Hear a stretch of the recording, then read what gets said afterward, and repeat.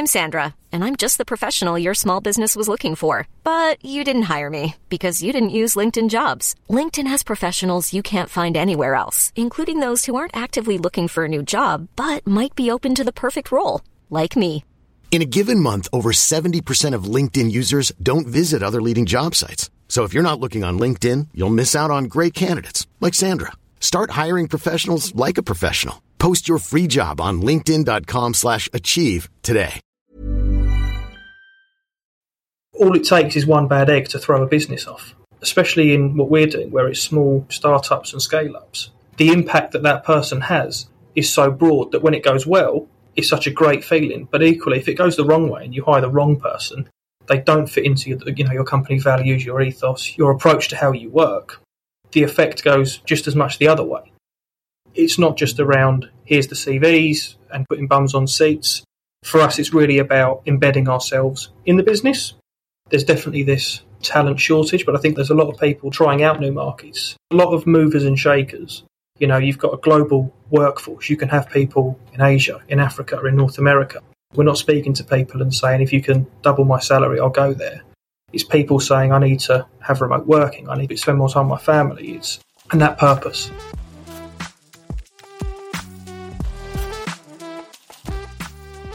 Tomorrow I'm going to be jumping on the Eurostar to Paris, dressed in green and gold, to support the Springboks as they take on Ireland in a decisive pool game at the Rugby World Cup. No, I'm not going to talk here about game plans or strategies. I just shout and hope for the best, if I'm honest. If you want more nuance on that side of things, Squidge Rugby is where you should be going. But rugby is a physical sport, often even more so when the Springboks are involved. And if you want to win the whole thing, as we have done 3 times already, it'll last 2 months. So squad management is just as important as game plan. Fatigue happens, injuries happen, plans adapt. Certain skills are more important at certain times. Certain player combinations amplify each other's abilities, while others undermine. It's a delicate and fluid balance, but getting it right is how you win the World Cup, as we have done 3 times already. But it's also your staff recruitment challenge, played out at high speed in front of the cameras. Welcome to How to Lend Money to Strangers with Brendan LaGrange.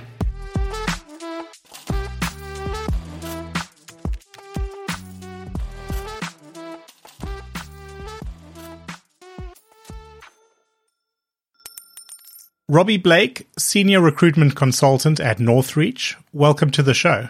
Thanks for having me on, Brendan. Robbie, it's a bit of a twist on the usual theme here in that you are not directly involved in lending, as it were, but if we really oversimplify the lending industry, every business is built on capital to lend out, a system to keep track of the data, and then people to use that capital and use those systems. So capital, there's a market for it. We're going to pay the lowest price we can. We may pay a little bit of a premium for a system that has features we like, but often we end up with the same system our competitors have, and, that's not really a big deal. But people, that is actually what's going to make the difference. And that's where you come into play here as Northreach.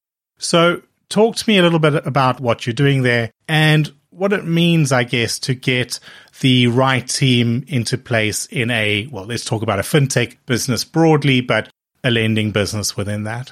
Definitely. It's a really good place to start. And I think you summed it up really nicely. It's those kind of 3 parts. It's the capital, the systems, and the people. And for the last 5 years and for the business, cumulatively about 70, a few grey hairs to show it, our game is all around the people.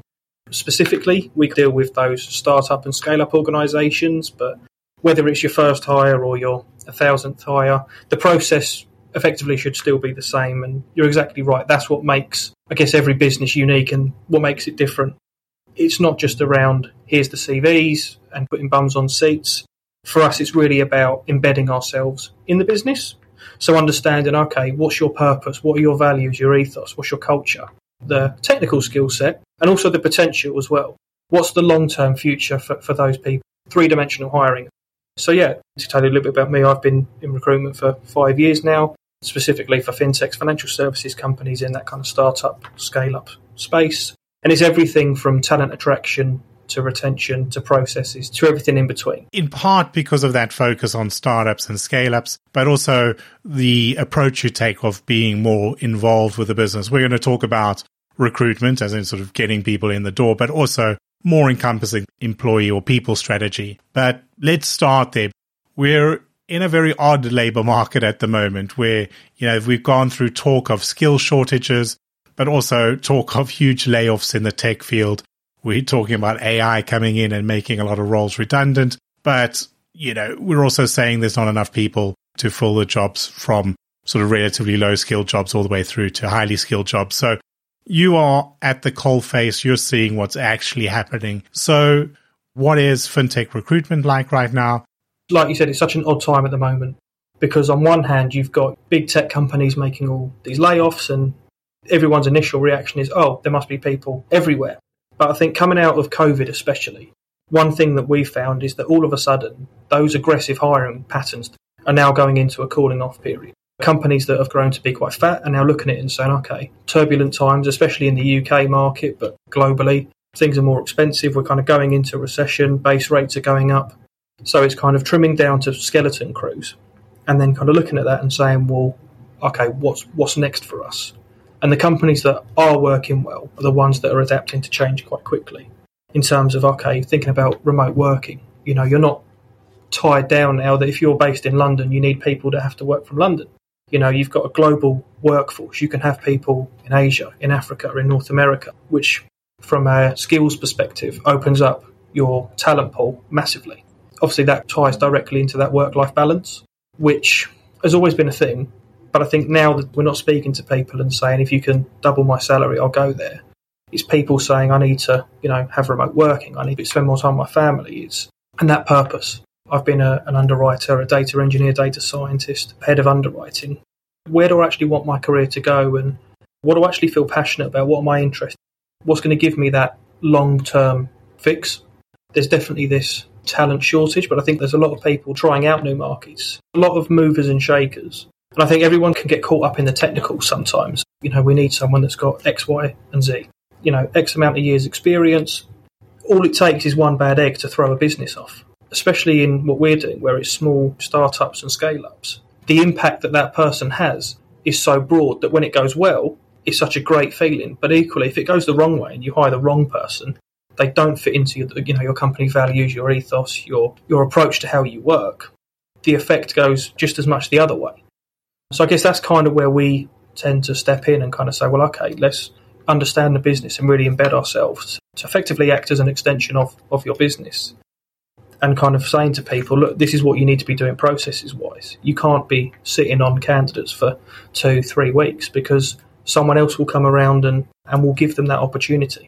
So it's the speed of how things happen. Well, let's stay on that point because for me, if I look at my career, it was 20 years with banks and big international credit bureaus where, you're one of a few thousand people, sometimes one of tens of thousands of people within the organization. And when you're recruiting, it's to fill a very specific role, a very detailed role that's been held before by several people. And you've got a lot of information about what you're looking for. It's quite a structured process to find a replacement in most cases. And then the last year and a half or so, I've been in an early stage startup and I've gone from representing a small part of the business to a small part of our clientele to representing the whole business. So suddenly it's a very different sort of role I'm fulfilling. How do you address that with these startups that are trying to avoid that one bad egg situation where you're trying to find that one gem? Yeah, I think it's a really good question. I think the main things that we're always thinking about is understanding, okay, what are your objectives? What do you need to achieve? And then what does your current team look like? And then kind of building up a picture. And I think a big part of it is having that kind of entrepreneurial spirit almost when you work for a startup. It's kind of not someone who's going to shy away from wearing multiple hats. As you said, while you could be a head of underwriting, a head of product, you might need to go on to investor pitches. You might need to put a desk up sometimes in startups and scale-ups. It could be that we need to do a charity campaign. Who's going to run with it? And I think the biggest thing for us is just being open and honest about that when we go to market and kind of saying to the candidates that we're speaking to, look, it's going to be full on. It's going to be quite intense, but you're going to be able to put your own spin on it and have a real impact on the business, and not trying to kind of sugarcoat it and kind of say, this is how great startups are, and, the world's going to be your oyster, and you're going to be a unicorn in 3 years, and you're going to make a load of money on shares. That's the goal, right? That's the ideal situation. But on the flip side of that, it's kind of being real with people and saying, okay, we're, understanding what are your real motivations? What are your real drivers? Is this going to be right for you? Because it isn't for everyone. And you are going to have people that are going to look at it and say, I need the security that a big bank offers me. And that's not a bad thing. It's having those conversations and kind of understanding from both parties, the client and the candidate, exactly that matches up. From my side, shortly after I left my corporate job, we went looking to buy a house, and I realized, it would have been a lot easier to get a mortgage if I'd just done that while I was still employed with a steady salary. And there are things that impact your life. As you say, you hear the stories of the ping pong tables and the free lunches and all that sort of stuff that Google or Facebook might throw at you, but the reality is very different. And it's great to have a recruiter that understands that. I also want to pick up on another point you mentioned there about the more nuts and bolts stuff, the how you do the recruiting, because before I joined Confirm You, I'd applied for a few jobs and some of them were in consulting. I did a first round phone call with somebody, and then I spoke to the founder of Confirm You, joined the team, was talking to clients within a few days, getting up and running up to speed. Had been working there for a month or so when the consulting company got back to me and said, we've got a place in the calendar. Can you make Thursday for a second round interview or something? So talk to me about the difference of how recruiting happens these days and how technology plays a role. In the market for investment-worthy bags, watches, and fine jewelry, Rebag is the answer.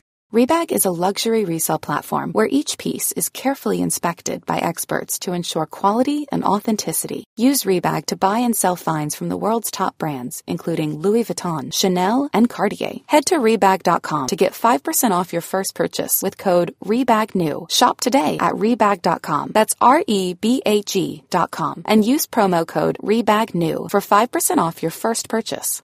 Here's a cool fact. A crocodile can't stick out its tongue. Another cool fact, you can get short-term health insurance for a month or just under a year in some states. United Healthcare short-term insurance plans are designed for people who are between jobs, coming off their parents' plan, or turning a side hustle into a full-time gig. Underwritten by Golden Rule Insurance Company, they offer flexible, budget-friendly coverage with access to a nationwide network of doctors and hospitals. Get more cool facts about United Healthcare short-term plans at uh1.com. With startups and scale-ups, it's that interview process that it's so much quicker. It's not having to meet 30% of the team to kind of make a decision. It's about saying, right, we're going to put our flag in the sand and then kind of make our decision on that as well. And it tends to be a lot more informal. It tends to be a lot more conversational. You're not kind of got that old school interrogation style of interview of, why should you come and join us? It's much more of a two-way street, because this doesn't just apply for startups and scale-ups, but in today's market, as much as you're interviewing someone to work at your company, they're interviewing you because they'll have options. And where technology kind of helps is you can fast-track processes. You don't need to wait for someone to be available to come up to the office and meet with multiple people. We can jump on a video call. We can speed things up, using AI to do kind of psychometric testing, skills evaluations, and can make more data-based decisions as well. What is hot in the market at the moment? What skills are you seeing, lenders in particular, but again, more broadly, fintech as well, looking for in the candidates? Yeah, the biggest thing at the moment is that data engineering, data science. That's the hot topic for everyone, because it's a high growth, high salary skill set. And with anything high growth and high salary, the market's always going to be super competitive. So it's finding the right talent quickly, being able to secure them. But that's kind of half the battle. The back end of that is, okay, when we do bring on these kind of data engineers, data scientists, who are going to be what sets us apart in most cases. Businesses, especially in the lending space nowadays, it's all built on the data. How do we keep them? That's the second challenge. But yeah, in terms of broad skill sets, data science, data engineers, one thing that we found, even with kind of growing startups and scale-ups, is we kind of hire very quickly from a technical perspective. But then we get to a point where we say, okay, how do we put some order around this chaos? There's great things happening, but who's communicating it between teams? In terms of like HQ functions as well, in the back office support, because once we're writing all these loans, who's executing them? So those are the three hot topics at the moment. Anything data related, engineers and science, back office operations and management in terms of, okay, how do we kind of put some strategy and put some order around it? It's very easy to very quickly grow from 10 people to, especially in a scale up to 300. But how do we keep it consistent? How do I know that I'm getting the same result if I'm doing it through one credit underwriter to another? Yeah, I think back even to start of my career where we had been going for a couple of years in essentially an in-house startup, and a different bank had collapsed and our banking partner took on a few of the executives, one of whom came to our team. Very different culture-wise, was quite a shock to everybody, and I think sat down in a meeting once in the early days and said, right, I've seen all the profit models you're building, all your lifetime values, but how does this match up with the ledger? And we're like, the what now? He's like, well, we got no idea. We just predict things and run our business. And he's like, no, I mean, there actually needs to link up to real money at some point in the bank account. And it was a jarring moment for many of us in the team. But after sort of a few months of settling in, made the biggest difference to suddenly realize, like, yeah, you can't just have all these data models running wild. Something that we're finding a lot of times as well is kind of going, okay, we've got these technical whizzes that, don't get me wrong, are brilliant culturally, they've got high potential, there's future business leaders. But what are we actually doing to support them to grow the business and to scale the business? Those business challenges that every business faces, you need those people in there as well to kind of say, look, this is where you're going to graze your knees and this is how we can jump in and kind of give a little bit of guidance as well. No one really teaches people how to be a leader. And maybe we could look at that in use cases, obviously not necessarily naming names, but if you think about the recruitment that you do for small startups, scale-ups, as we said, you've got to make sure that fit is there because the person's relatively more significant in terms of their percentage of headcount they make up. But also the reward of getting it right is much bigger and could be defining for the future of a company. Are there any examples of placements that you've done that demonstrate that sort of change that getting the right people into the business can bring about? There's a client that we work with who are kind of in that kind of revenue-based lending area. They'd grown very quickly, kind of doubled in headcount over 18 months or just under. But what they were finding is that the teams that they had were doing well, but there was no consistency across the board. So they kind of looked at it and said, well, we know we've got good people, but there's something missing. We're losing people. Our attrition rate is kind of suffering a little bit. So where we kind of looked at it was, okay, the people that you've got in the business, in those leadership roles, have you spoken to them and how they're feeling? From the conversations that went on, it was, we don't feel like we're ready to lead a team of 30 people. When I was leading a team of 5, it was more easy to manage, but now it's become too much. And it turns out exactly kind of what we were talking about earlier, kind of saying, look, let's get a more experienced head to come in here who's kind of been there and done that and has kind of got the battle scars to show it, that can come in and sort of put processes in place, talk to people, understand where their individual pain points are, what people need from their own professional development. And they immediately found their retention rates went up massively, their productivity went up massively, business that they were writing was more consistent, from approvals through to funding, through to payments. They were able to improve what their clients were receiving as well, and that's kind of led on to bigger partnerships and better things for them as well. But even on a much smaller scale, an organisation that specifically handle Sharia lending, and they were kind of looking at hiring a trainee. For a business of 4 people, it's a trainee that hopefully is going to be with a business and we can grow and develop. In theory, it should be very easy to hire for, but then when you break it down, it's like, well, okay, how much time is consumed where you're not developing products, you're not out and about on the road, you're going through the profile. So sometimes it's just doing the legwork. It doesn't have to be all strategic. So there's a lot of different avenues where we can kind of go down as well. Yeah, and I guess one of the complexities with your chosen niche is that almost by definition you are working with companies that are themselves at sort of changes in their life stages and they've grown from their startup stage to scale up to full-on corporate. At each of those stages, you do need different types of teams, different types of people in different roles. So it's an added layer of complexity. You're not just replacing like with like. You may be saying, I've got someone who's a star, they've built this team, but they're a builder, they're not a maintainer, and we need to get a different setup in. No, exactly. For us as well, our ideal situation is we get a company of 5 people, we help support you, you get to 300, 400, 500 people to the point where you say, do you know what, we've got a HR function, a recruitment function, we're at a point now where we don't need you. And that's absolutely fine. You can kind of fly the nest now, and we can kind of move on to the next startups and even the types of people. There's a large portion of people that enjoy that 5-10 people band where it's super tight, you're building, and get to the point where it goes like, okay, there's something here. Someone else can take over and take it to their next level because I'm going to start again. And Robbie, that brings me to maybe a trickier one to answer, but when you imagine a typical startup team, a small group of people who've worked late hours in someone's back room, it must be difficult to look out at the world and not just look for people that look like you, that look like the founding team, and that think like the founding team and say, we need more of us. So how do you still ensure, or is there value in still ensuring things like fair hiring practices and diversity in hiring that a bigger organization would be looking to achieve? Definitely. It's something that we challenge our clients on as well, because I think something that we're really passionate about is, yes, culture is a massive thing, and you want people that are on the same page and are in it for, the right reasons. But equally, exactly as you said, you don't just want a team of clones. Have you thought about these kind of backgrounds? Have you thought about someone from outside of the industry, maybe? If it's a financial service, you're looking for, let's say, a CFO, for example, challenging them, saying, do you need someone who's come from the same background that you have? What value can they add coming from a different industry, or someone from a different upbringing, a different country, a different race, religion? It's kind of, thinking about all of those different aspects and trying to be as unbiased as possible. You can't get diversity, equality, inclusion fixed overnight. It's not just a silver bullet approach where all of a sudden overnight you've achieved it. It's something that's always ongoing, and you're always developing and always working on it.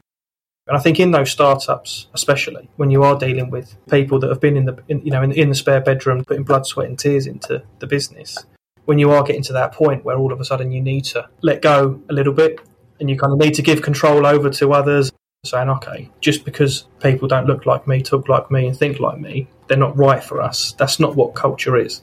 It's kind of looking at it and saying, how can we bring people from different backgrounds, different ways of thinking together to all move in the same direction for the same purpose. Yeah, and I think it's a case of getting comfortable with the idea that just because one way of thinking was right when we started this, it doesn't mean that that way of thinking is right for where the business is now, particularly, again, with the sort of businesses that you're speaking to that are going through these sort of dynamic and fundamental changes, and the sort of person that can build for 2 years in the dark a financial services product, a new lending model, whatever the case may be, is not necessarily the person who wants to oversee a 100-person compliance team. Recruitment has got a bit of a bad name. I don't think it's something that people look forward to. If I'm just being very honest with you, I think people would much rather go, I've got a team, they're brilliant, let's just kind of keep it at that. But it's inevitable. And I think it's about finding a recruitment partner that matches up with your ideals, your kind of values, your ethos, and is the right fit for you.